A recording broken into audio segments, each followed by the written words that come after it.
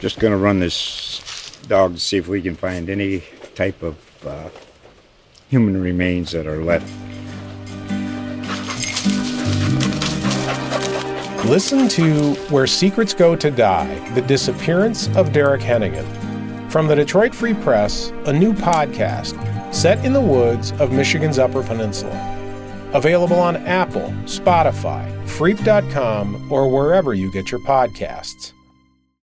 The Buckeye Raw Extra Podcast is proudly presented by CF Bank, the boutique bank. Trusted for over 125 years with commercial financing, residential lending, personal banking, and more. Visit us online at www.cf.bank.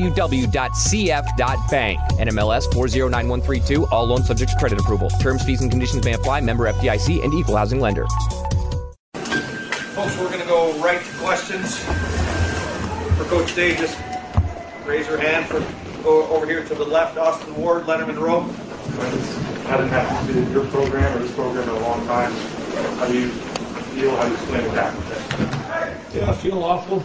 Just got done talking to the team, and when you work this game 365 days out of the year and you come up short, it's a failure, and it hurts. It hurts a lot.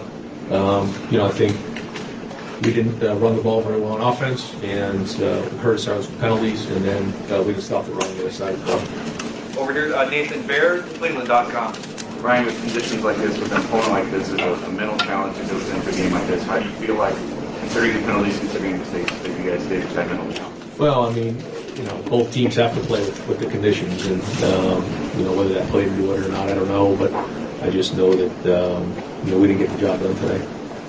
Over here in the left row, middle, Jared Smalley, WCMH. Ryan, can you explain the impact Michigan's run game had on the game? They only threw it 19 times, but the way that they were able to manufacture first downs, how did that keep going heels? Yeah, and you feel like they control the game when that happens. They just stayed on schedule the whole time, and that was the recipe I'm sure they had to win the game. And we weren't able to stop that, and that's really, really disappointing, especially when you know they're going to do it. So, got to take a hard look and figure out why that was.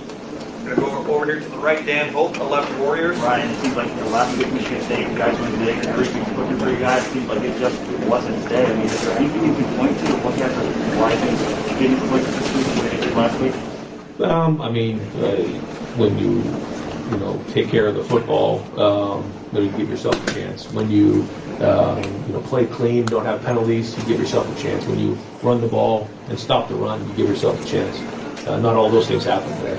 And when that happens and they're controlling the game, and controlling the ball, and we're not getting stops on defense, all those things add up. And we certainly didn't play our best football on offense, but when we feel like they're controlling the game to the side of the ball, it gets frustrating. And then it kind of got sideways at the end. We actually let them score there in their last drive when they were inside the 10. Otherwise, we're just going to take a knee and run off the clock. So, but in the end, we didn't get it done. Gentleman right behind Dan. Yes, sir. Talk about Michigan. You heard of Michigan offensive line has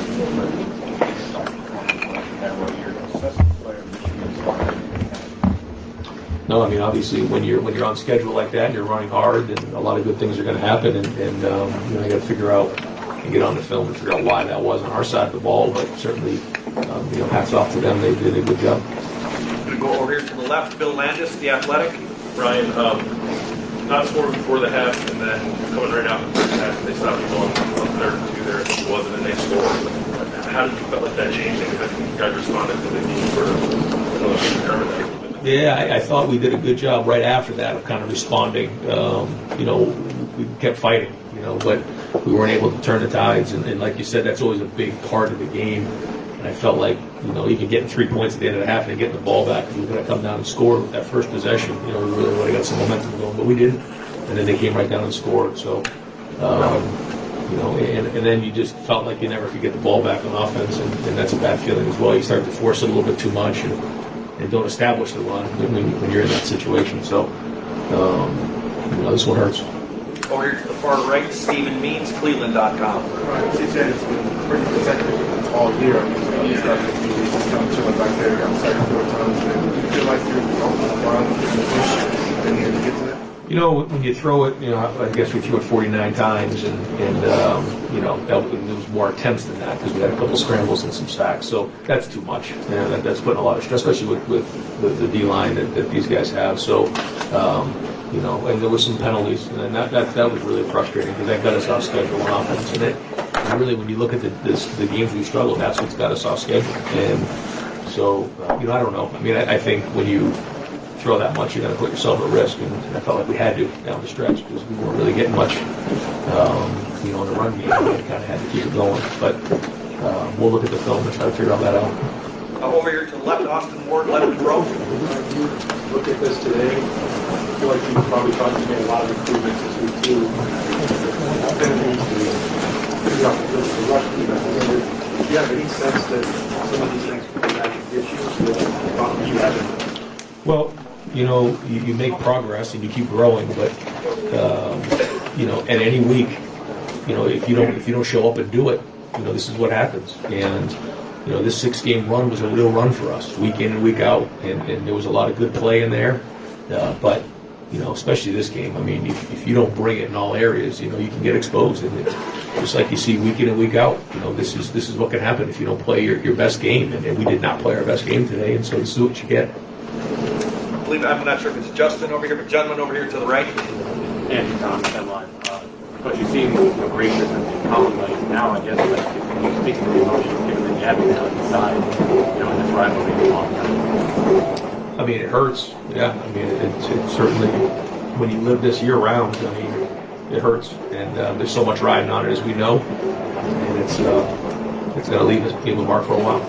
We're going to end with Dan Holt, 11 Warriors. All right, since you've been here, you guys have been to make that championship every year. This is the position you get in where what do you say to them?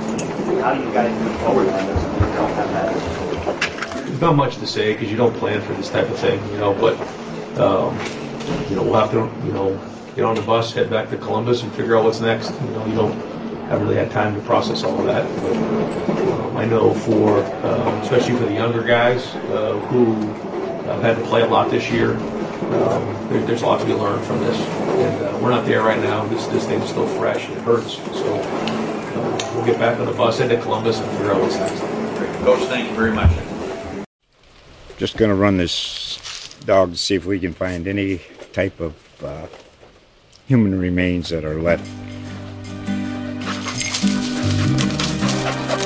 Listen to Where Secrets Go to Die, The Disappearance of Derek Hennigan. From the Detroit Free Press, a new podcast set in the woods of Michigan's Upper Peninsula. Available on Apple, Spotify, Freep.com, or wherever you get your podcasts.